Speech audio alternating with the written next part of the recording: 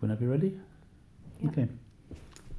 Amy Styring, you're Associate Professor of Archaeological Science at the University of Oxford and Fellow of St Cross College. You came to St Cross College quite recently. Can you share your backstory? Yes, so in a way it's a little bit misleading to say that I'm a very recent addition to St Cross because I started as a fellow in September last year when, as you say, I was appointed as Associate Professor. But actually before that, about 3 years ago, I was in Oxford as a postdoc in archaeology for 4 years, and then I was a member of the Common Room. So I've actually I've got to know St Cross over the years, but it does still feel new because I think as a fellow you take a lot more part in things like the governing body. I come to lunch a lot more often, so it feels still quite new. And I think being a member of staff is quite a different experience from being a postdoc, and it's nice to be able to think long term now, not these sort of shorter stints of research that you become a bit more used to as a researcher. So, but in terms of sort of longer term backstory, I studied archaeology and chemistry at Exeter University because I could never decide between humanities and science, so I decided to take both. And then I went to Bristol University to do a PhD. And again, I was sort of in a research group in the chemistry department, but it was sort of a bubble of archaeologists and people working on paleoclimate, sort of within chemistry. And I spent 4 years at Bristol, and then after that I took a break from academia. So I went to volunteer for a charity that's interested in renewable energy and alternative technologies. So I'd done while I was doing my PhD, NERC, the Natural Environment Research Council, funded a 3-month secondment to the Welsh Assembly, so basically the equivalent of the UK Parliament in Wales. And I was interested in, so I was basically writing sort of briefings for members of Parliament to explain various things. So I did one on the common fisheries policy. So it really got me interested in sort of explaining research or synthesizing lots of different sources to make them accessible to different audiences. And so that's what I did after my PhD. While I was working for this charity, I was doing quite a lot of educational activities, giving talks to the public about different sort of ways in which we could become carbon neutral. And then after that, I got a job with the Royal Society of Chemistry on their graduate programme, which again was working in different departments, but one was in the education team, also in the science policy team. So again, this was sort of making quite complex chemistry ideas. In this case, it was synthetic biology, so sort of making cells from scratch rather than culturing them in test tubes, and making those sort of the new research accessible. Also working on careers materials for students, organising conferences. But I really enjoyed that. I really enjoyed the work, but it became apparent to me that I'm not suited to a 9-to-5 office job, where a manager's sort of telling you what to do, and you're sort of a part of a cog in a machine. And I really sort of hankered back to doing research and to the sort of academic life. And so I applied for, and I got a postdoc in Oxford. So this sort of brings me to the 4 years that I spent in Oxford as a postdoc on a large European Research Council funded project. And then after that, I've just spent 2.5 to 3 years in Germany as a fellow funded by the Alexander von Humboldt Foundation. And the sort of the focus of the Humboldt Foundation is to foster links between international academics and Germany, and sort of build up those networks. Just a question, whereabouts in Germany? I was in Frankfurt, so Frankfurt am Main, it was a 2-year fellowship. And it was a great experience to be somewhere in a very different environment, quite a different research environment, but it really broadened my sort of experience. Okay, so what were the outcomes from that work? So the reason I chose to go to Frankfurt is that they have a very good research group that's focused on African archaeology, and also in particular archaeobotany, which is the study of plant remains that are recovered from archaeological sites. So they're interested in what sort of crops people were growing, how the vegetation changed through time, and I'm interested in food production. So this was an opportunity to, so in my previous work I've focused on sites sort of in Europe, in the Near East, but this was an opportunity to in a way compare what the findings from previous research with the situation in West Africa. And so that's why I decided to go there and use the material that they've collected during many years of excavations in order to understand more or gain more knowledge about how people were farming and producing their food in West Africa about, between 2,000 and 1,000 years ago. Okay. You've told us a little bit about life in Oxford as an associate professor. Can you tell me how different it is to your other existence in Oxford prior to being here now? Yeah, so as I briefly mentioned, it is nice. It's a different, I think, having a long-term perspective, knowing that I have this academic position. It's very exciting to really join the Oxford community long term, and it's nice to actually come back to Oxford. In a way, things haven't changed.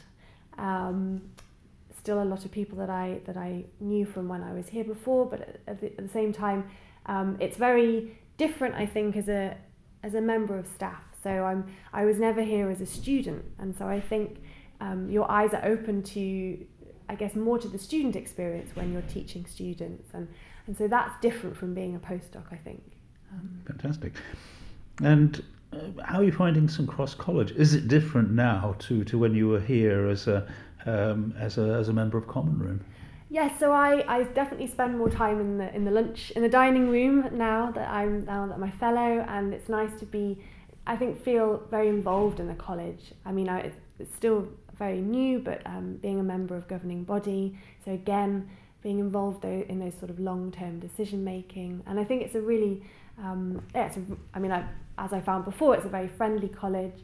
I also really enjoy the opportunity to be an advisee to St Cross students, and I find that fascinating because I meet students doing all sorts of things, from linguistics to area studies in Latin America, and all of them I think, that sounds like something I'd quite like to do. And so it's really nice to again broaden the perspective from archaeological science, and learn about what other studies there are to be done here. You've told us something about your research already. Can I probe a little bit, and can you talk a bit more about some of the research highlights that you've had in recent times? Yeah, so I think I am focused on understanding more about how people were producing food, and also what they were eating. So essentially food and farming, and also how what that meant in terms of how people were using the land. And so as I said, I've worked in quite diverse regions of the world, and so when I was here in Oxford before, I was looking at how people, when urban centres emerged, so when some of the first cities in the Near East sort of emerged about 4000 BC, how did people produce enough food for these sudden sort of agglomerations of people? How did farming practices change? So I actually I look at the chemistry of archaeological remains, so whether they are plant remains, animal bones, human bones. I look at the chemistry in order for plant remains, reconstruct what the conditions that those plants were growing in, so whether they were being watered, whether they were receiving sort of inputs like animal manure to help increase the yield of those crops, And then for human and animal bones, this can tell you about what humans were eating, so how important crops were in their diet, or how important meat was in their diet. And this helps to build up a picture of sort of the subsistence economy, and then see how this changed through time. So as I said, I looked at changes in farming practices in the Near East, and then my more recent research in Germany was focused on looking at similar things in terms of farming practices in West Africa. So a series of sites in Burkina Faso dating to between 2,000 years ago and 1,000 years ago. And again, this is a time when there are a lot more, the number of settlements increases, so population seems to increase. People started off by moving their fields around the landscape, so shifting cultivation, which you tend to see in the tropics today. But then they started to have more permanent fields. And so the question was, well, how did they manage that? How do you keep soil fertile when you're farming it repeatedly for many, many years? And so the finding of that study was that we found definitive evidence that they were using increasing amounts of animal manure for that. And so that implies that there was a relationship between pastoralists who had large herds of cattle, sheep and goat, and farmers who were staying and sort of farming the fields. So I think it's really interesting. It's nice to use a technique such as this sort of the chemistry and chemical analysis, but to be able to apply it to very different regions from the Near East to West Africa. Can you tell us a bit more about the specific techniques and the isotopes that you're using? Just a little. Yes, so I focus on, for looking at this manuring practice, so sort of inputs of organic matter, I focus on the nitrogen isotope values. So there are two isotopes of nitrogen, one heavy and one light, and you look at the relative amounts of those in, for example, charred cereal grains that you might find in archaeological sites preserved for thousands of years.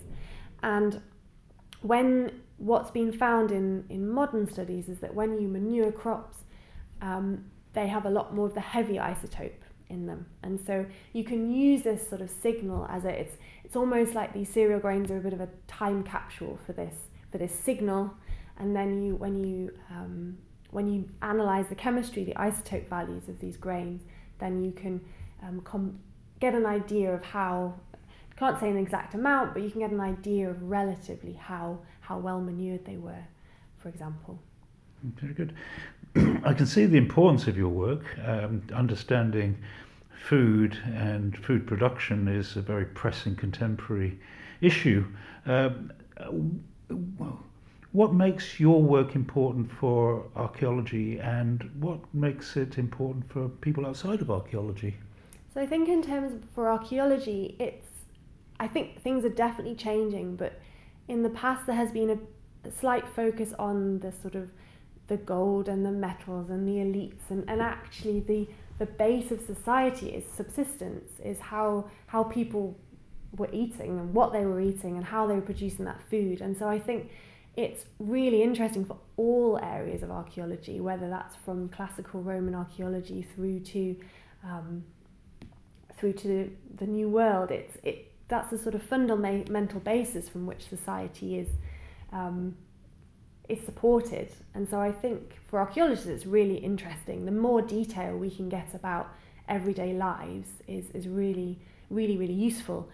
In terms of a sort of wider relevance, I think, as you said, I mean, understanding how in the past how people have produced food is really interesting. And it also, you can't set up an experiment today to run for 1,000 years to see what the effect of a particular farming practice or a particular choice of crops or a particular use of the land, what effect that might have on soil erosion, on fertility of the soil, on population.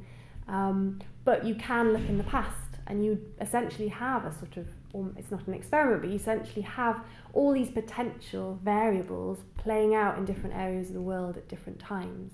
And so I think, again, by understanding in more detail about what happened in the past, that will help us to understand the impacts of some of the practices that we're carrying out today on things like soil fertility and production of crops.